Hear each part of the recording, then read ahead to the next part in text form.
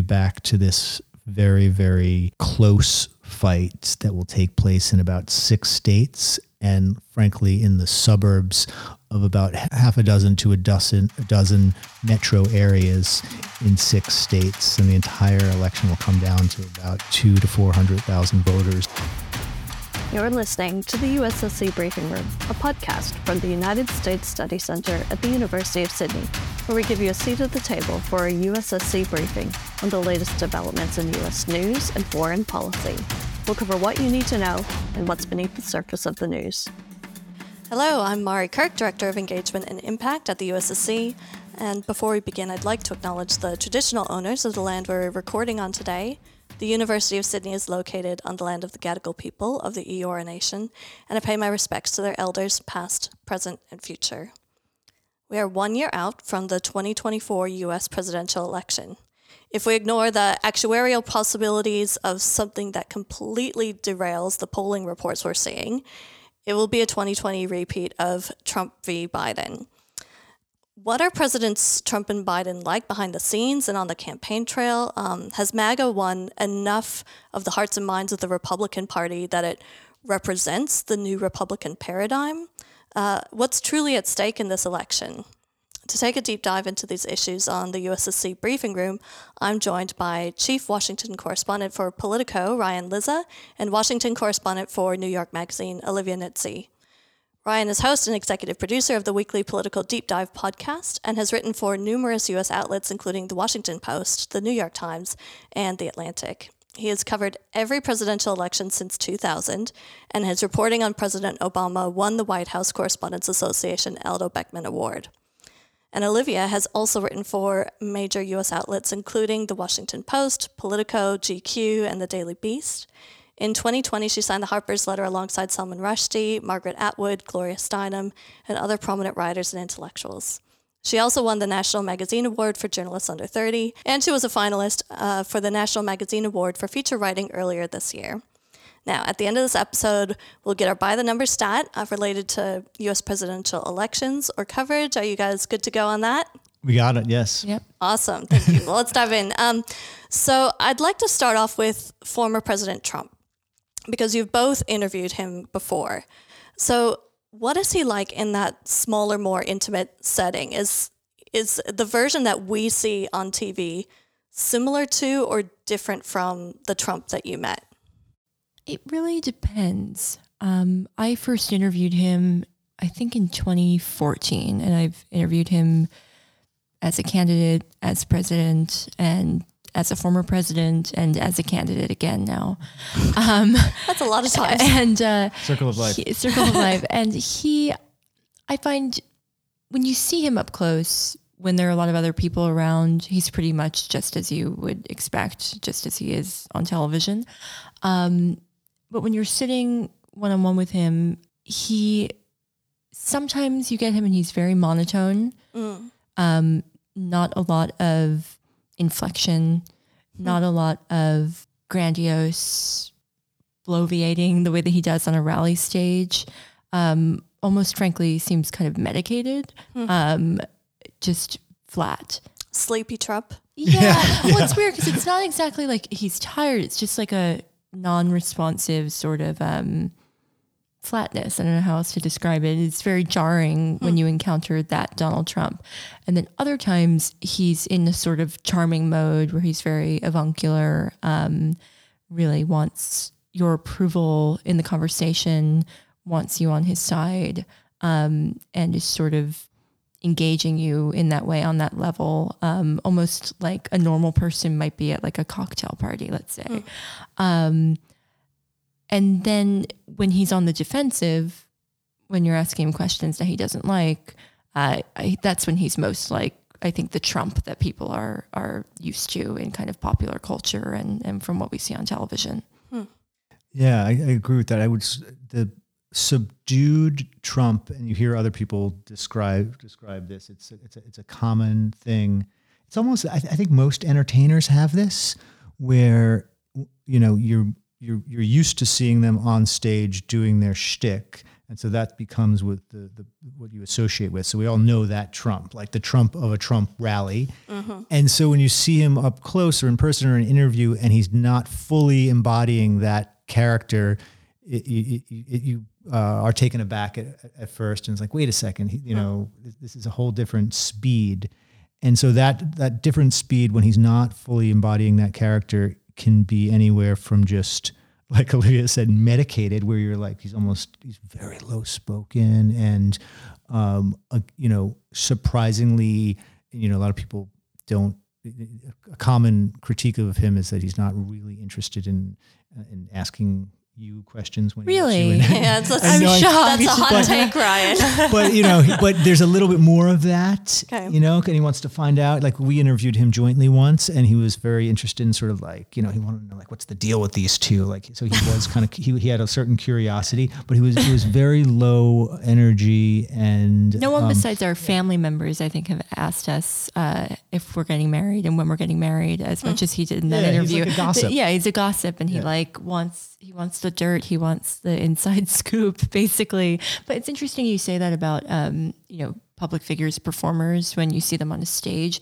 I think Trump, more than probably most other politicians or most modern presidents, he is so much more like Elvis than he is like, Jimmy Carter. And so there's this sort of like almost, it's almost like he gets his energy from the number of people who are around him, and the fewer people who are around him, then the lower his energy levels are. That's almost what it's like. There's this sort of inflation relative to the crowd size. And if you think about this is very common with, like, I don't know if you've ever seen a documentary about any rock star or I'm not trying to compare him to a rock star, but or any stage actor.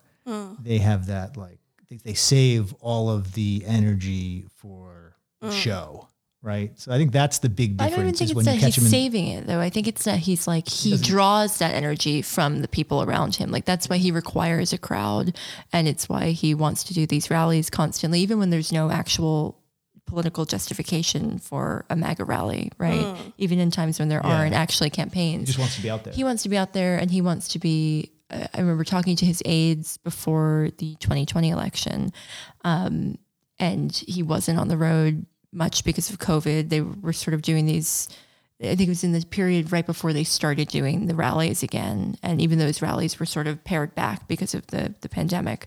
And I remember his aides telling me that every day he was just calling and asking, what does it feel like out there? What do they feel like? Tell me, like, what the vibes are, basically. And I think he, more than most people ever on earth, and certainly more than most politicians, sort of requires opportunities to pick up on vibes, frankly. And then, there's like now that we've talking about this for a few seconds, I'm trying to think through, like, the different categories. There's like the public Trump, right? And that's like the MAGA rally Trump. There's the private Trump, who can be, like, in air quotes here, normal. Okay. And it's just like this kind of like gossipy, weird New Yorker. And then there's like interview Trump. Like, when you start asking him tough questions and he turns into this, he starts, slinging the bullshit and getting his back up about every issue and jumping from one non sequitur to another and going into the diatribes and, his sort of set pieces about any subject you bring up. And all in an effort because he's producing the interview in his mind, right? Well, that's going to be my question. Yeah. Is that an intentional tactic on his part, or is it just a response, a reaction? It's definitely and intentional. He flips between the two, because I remember last time when we interviewed him together, I was just thinking this through now. Yeah. He flipped between that just like calm, subdued Trump, and then you're like, so tell us, let's talk about the insurrection. Yeah. And, just getting his back up. Yeah. And you could tell where he's sort of gaming it out. And I mean, he's thinking strategically about how to manage the situation, how to manage the show of the interview, basically. I remember he has this weird thing always when he's in interviews, and sometimes in public too, where he just repeats himself over and over and over again. And I remember talking to our friend Maggie Haberman when her book about Trump was coming out, I guess it was last year, right? Confidence Man. And she said, she finally asked him, like, why do you repeat yourself so much when you talk to me? And I remember the first time I interviewed him, he repeated maybe a dozen times in the interview that he had made a lot of money in Atlantic City, and he wanted me to tell my readers that Mr. Trump made a lot of money in Atlantic City. And so I sort of printed it verbatim, with all of these different quotes from him saying the same thing. And when Maggie, I'm paraphrasing, but she told me that she asked him about it, and he said, it's to beat it into your beautiful brain.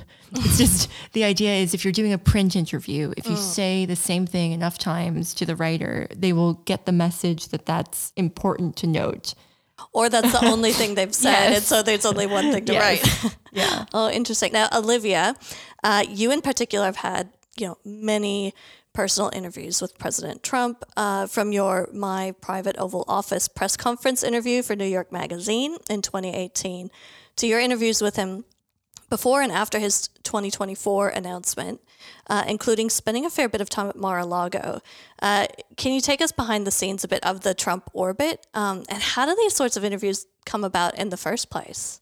Well, the one that you were referencing from 2018, it came about completely randomly, and I had no idea it would be happening. I just happened to be in the White House for some other interviews and meetings. And I think, if memory serves, it was like some question or something I said in one of my interviews with one of his aides. They called him, or they went in to see him and told him about it, and he asked for me to be brought in. And so I had 15 seconds between realizing what was happening and then sitting down with him. And that one, that whole thing, it was this weird orchestrated sort of play where all of these different people kept coming into the Oval Office, and it was like Trump doing a weird presentation, and the point of it was to tell me that everything was going really well and that he was not about to fire his then chief of staff. And of course, ultimately, he did fire the chief of staff.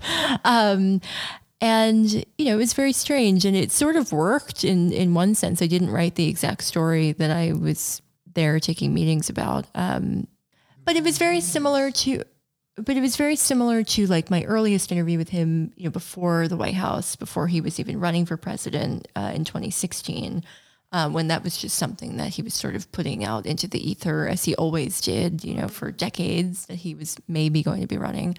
I remember I asked an aide to connect me, and I called his secretary, and she patched me through in a few seconds.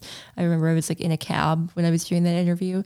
It was just sort of very random, and because he had an opening in his day, because he can always find time to receive attention. Yeah. And then the more recent interviews were really just a matter of reaching out and asking if he would do it. He had not yet publicly announced his decision last summer about whether or not he was going to run. And he sort of used the opportunity with New York Magazine to say that he had already made up his mind, but that he was not yet ready to tell us whether or not he was going to run. And then a few months later, I think it was in December of 2022, it was just at the beginning of this presidential campaign. He had already announced at Mar-a-Lago, and it was this sort of sad, strange event where some of his family members were not even in attendance. He's just sort of surrounded by yes men and kind of the Z list of the kind of MAGA orbit. And he was very defensive and very worried about the perception that he was all alone at Mar-a-Lago and not running a real campaign. But at that point, he really was not running a real campaign, and was just sort of at home waiting for things to take off and trying to avoid prosecution. Well, and here we are. And he was very angry about it. Yeah, he was very angry about it in the end. Wow. And Ryan, I think one of the things that was so unsettling about the Trump presidency was that it directly followed the Obama administration, was so completely different. And you've got a lot of experience in reporting on the Obama administration. Can you contrast what you saw of President Obama with what then followed with President Trump? The ways in which Trump disrupted every norm of American politics, that's a long, long list when it goes to relationships with the press, to how he dealt with Congress, to how he communicated with the American public, to his personal decisions about staffing his administration, to how he dealt with and treated allies and non-allies. So, basically everything about the presidency was a break with the recent past. He was a normal, well-adjusted adult. Trump? Obama. Are you kidding? Obama, right? And then you go to this person with a personality disorder and probably one of the weirdest people in history. I will say the thing that I used to not really believe, but I think in hindsight is true, is that one of the critics of Obama that anti-Obama and anti-Trump conservatives would like to make is that the celebrityification of the American presidency, that maybe you could argue Obama, it reached its peak, but of course there were precedents like Ronald Reagan and Bill Clinton, right? Everyone is the celebrity culture of America, and bleeding into our politics is a long running thing. But I would say a lot of people that they argued that, Obama helped usher the way for Trump in that, he was this media star more than a political, traditional political animal. So, you could probably debate that, and maybe that's unfair, an unfair comparison. But that is, that's one way in which maybe there was some continuity in just how celebrified our politics has become, right? And I mean, so in Australia, President Obama was massively popular. Yeah. I wish I had the stat right off the top of my head, but it's in polling, it was something like he had an 80 or 90% approval rate with, the Australian audience. He was so popular. Biden is not on. He's not on that level. That level. I mean, he's they prefer Biden to Trump, but I think the almost approval rating he has from our survey that just came out is similar to what we're seeing in the American public. I think. Oh, interesting. Really? I think so. I should. Wow, that's interesting. That's really interesting, actually. As well. Yeah, because I mean, obviously, in general, Australian politics, they're more comfortable with the kinds of things that would be considered socialized healthcare in America or things like that. There's the daylight between the two parties in the major parties in Australia is far more narrow than what you have in America. It's and been in general, fascinating it's more to watch. There was a debate on Sky News to watch a conservative host attack a politician for not sufficiently supporting the safety net here, where in America that would never happen. I mean, just would never happen where you have a conservative saying we have to better fund or better run our safety net and help the elderly. I mean, you are more likely to have a conservative politician push an elderly person down a flight of stairs in America than argue something like that. So that has been fascinating to watch in the couple of days that we've been here so far. I think I understand the interest in American politics here in Australia is because your politics is so settled and civilized compared to ours.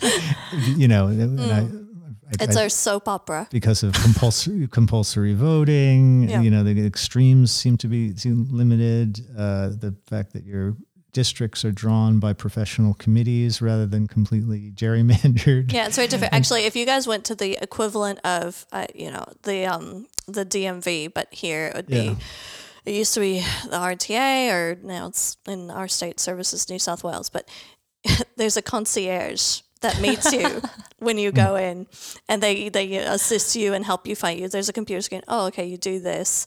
Click this button. Oh, this is the service. The fact that there's even the word concierge is used at the DMV is amazing. I will say I've been to the DMV many times in Washington D.C. and it's a relatively painless experience. So it's that some states have that figured out, and Washington is one of them.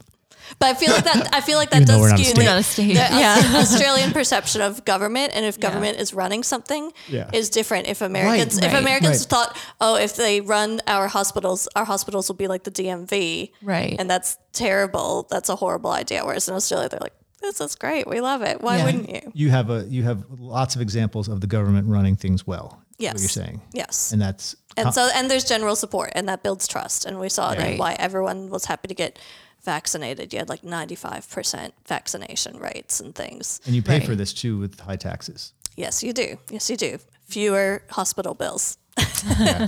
Now, Olivia, we currently have a Biden presidency whose approval rates have consistently hovered around 40% for the last 2 years, similar to what we saw with Trump, but I believe he had more volatility. Is what we're seeing with Biden's approval rate impacting his approach to the campaign trail this time around? Or do you feel like it's like, slow and steady, or it's similar to what we saw in 2020?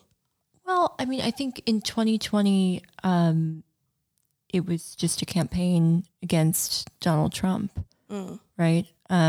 With a big primary field first that he had to get through. A lot of candidates who, at least the media thought, would be viable. People like Pete Buttigieg or Kamala Harris or Elizabeth Warren, or for a brief, fleeting, beautiful moment, Mike Bloomberg.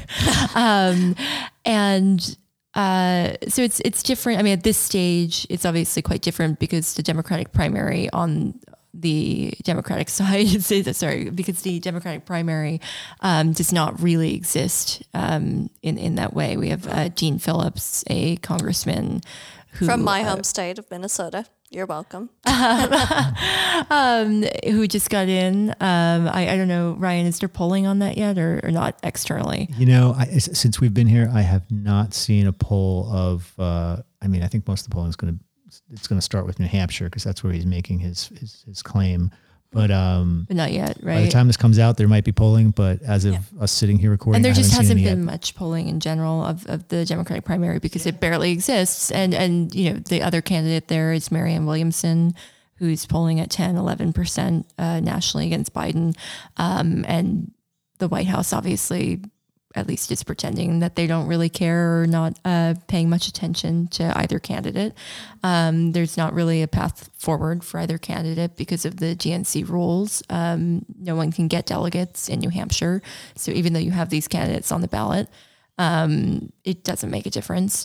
But in terms of how he's approaching it, I mean, if it is indeed Biden versus Trump again, I think the argument will be pretty much the same. I think the only difference is that, there are some legislative accomplishments that Biden can talk about now. Whether or not that could really motivate voters, whether or not voters know what the CHIPS Act is, I think that's a different question entirely. And I think, it's been a pretty volatile couple of years economically in America, pretty volatile couple of years in general. And I don't know how compelling those sort of legislative achievements that maybe have not trickled down to have real life effects on people when they're going to a grocery store that's hit by inflation and they're struggling to kind of just get by every day. I don't know how much that will really matter. But I think if it's just a repeat of 2020, the messaging will be pretty similar.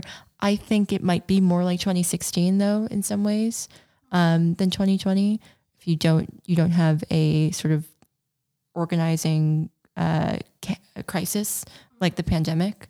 But I don't know. What do you think, Ryan? I agree with all that. I think the approval rating issue is an interesting question because I think, if you're Dean Phillips, who has decided that Democrats are making a huge mistake, that Biden is very, very vulnerable, that it is true that these polls show, serious reservations, even among many Democrats, about his age and whether he's the best candidate to nominate. And so that's what drove Phillips to get into this race, is that the Democratic elites and elected officials have sort of closed ranks around Biden, and they're ignoring this an electorate that is saying, no, we don't want this. We want another choice. This is a bad idea. And, I think the view from the Biden world is this is what happens to every incumbent president at this point. They have challenges, and we just live in a world where no national politician stays popular.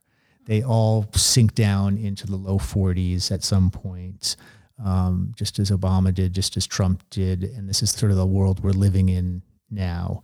If I may, it's not as if people voted for Joe Biden last time because they loved Joe Biden. They just can't get enough of Joe Biden.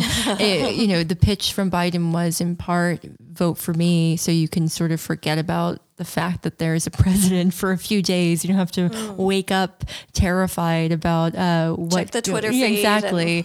There will be at least an adult in charge again, and people can sort of breathe a bit easier. So I don't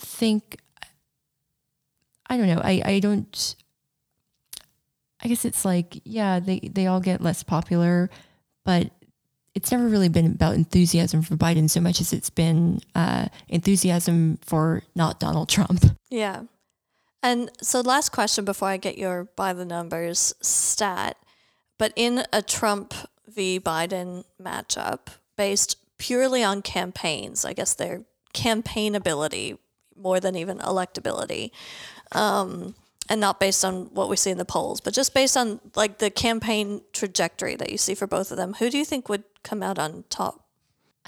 It's hard to separate Donald Trump from Donald Trump's campaign, right? So all of the messaging, all of the narrativizing comes from him. And I kind of believe in his ability to advertise. So I guess I would rate him pretty highly. Trump. Yeah. I would say the last time around, just on purely, I'm trying to narrow your question down to the campaign tactics and nuts and bolts. It did, this is sort of an easy one to call in hindsight because Biden won. but if you just look back to who made more mistakes and was better organized on a number of metrics, Biden was. Just one small thing, like Trump discouraged vote by mail, right? which definitely hurt him in 2020. And it does seem that's like not an organizational thing, right? That's a candidate thing. Yeah, that's true. It does flow from him. Yeah. And it does seem that what we're seeing right now in the primaries is that Trump has a more quote unquote professional campaign operation, certainly than he did in the primaries in 2016. But for context, the campaign operation in 2016 was like 3 guys and a clipboard, and 2 of the guys are now in jail. Yeah, I think you have to assume that there's going to be 2 campaigns where both parties, and I think by the general election, a lot of the doubts among Democrats will be much, much lessened. The 75% support among Democrats for Biden right now, which is historic, that's low. I think the electorate will polarize. Democrats will come home to Biden. They'll be very united around him. Similarly, all the Republicans will be united around Trump, and we'll be back to this very, very close fight that will take place in about 6 states, and frankly, in the suburbs of about half a dozen to a dozen metro areas in 6 states, and the entire election will come down to about 200,000 to 400,000 voters in those places in the suburbs. Wow. And it will be in that sense a bit of a replay of 2020, with the one big question mark being third-party candidates. Because I think the difference between 2016 and 2020 that often doesn't get mentioned is voters who really didn't like Hillary Clinton and really didn't like Donald Trump, they broke for Trump at the end. He was kind of the more unknown quantity, and sort of a sense of, I'll give this guy, I hate them both, but I'll give this guy a shot. And some of those on the left had a Green Party candidate to go to if they didn't like Hillary Clinton. Jill Stein. Exactly. In 2020, the big difference was those anti-Biden and anti-Trump voters broke for Biden, and there was also no third-party option for them to park themselves. So I know a lot of Democratic strategists point to this fact as really, really important, and it leads me to my by the numbers. Yeah, well, I was going to segue there anyway. So yeah, what have you got for us? Because so Democrats are worried about a third party on the left, and Robert Kennedy Jr. is running as an independent. It's not easy to do that. You'd have to get on the ballot in a lot of states, and that's hard to do. But the number I was going to throw out for the end here is 22%. And that's a new, as we sit here, at least new Quinnipiac poll.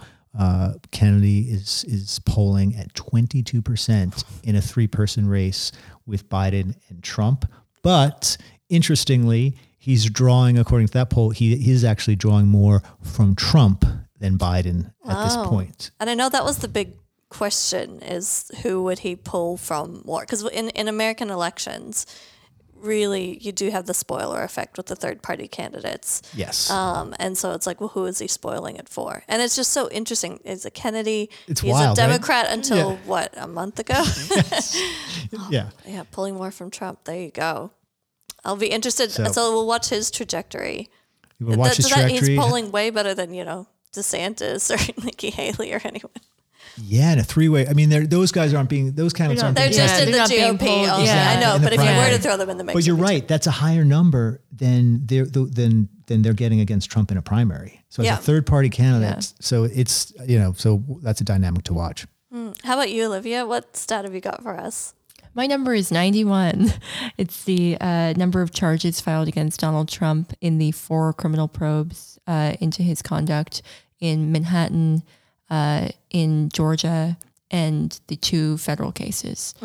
And those charges, how they play out, will determine whether or not he becomes the nominee, perhaps, and certainly whether he wins a second term at the White House. So all of our attempts to predict what's going to happen over the next year, we sort of can't do that until we have some clarity about how these cases will play out. Yeah, and that really is the number hanging over all of this, isn't it? Yeah. So what effect is that going to have on it still could have an effect on the Republican primaries. You never know. It hasn't yet. Well, it has had an effect. It's had a positive effect. Well, anytime something's going wrong for him, it's just like, man, maybe he should get indicted again. Like, he's going to start finding opportunities. Yeah. Going to start committing petty crimes. Well, thank you guys so much for coming on the podcast. And as we wrap up, I'd like to point out a couple of other podcasts that may be of interest. Our USSC Live podcast runs breakdowns from our major live events, which means coming up soon, we'll be sharing the recording of Ryan and Olivia on our panel discussion from the Sydney International Strategy Forum. So keep tuned in for that. We also have our breakdown of the GOP candidate presidential debate. And you can also check out our Technology and Security podcast, TS, run by the inaugural Director of Emerging Technology, Dr. Mia Hammond-Airy. You can find these on our website at ussc.edu.au or wherever you get your podcasts. Ryan and Olivia, thank you so much. It's been a pleasure. Thank you so much. And thank you for having us at this august institution. We really appreciate it.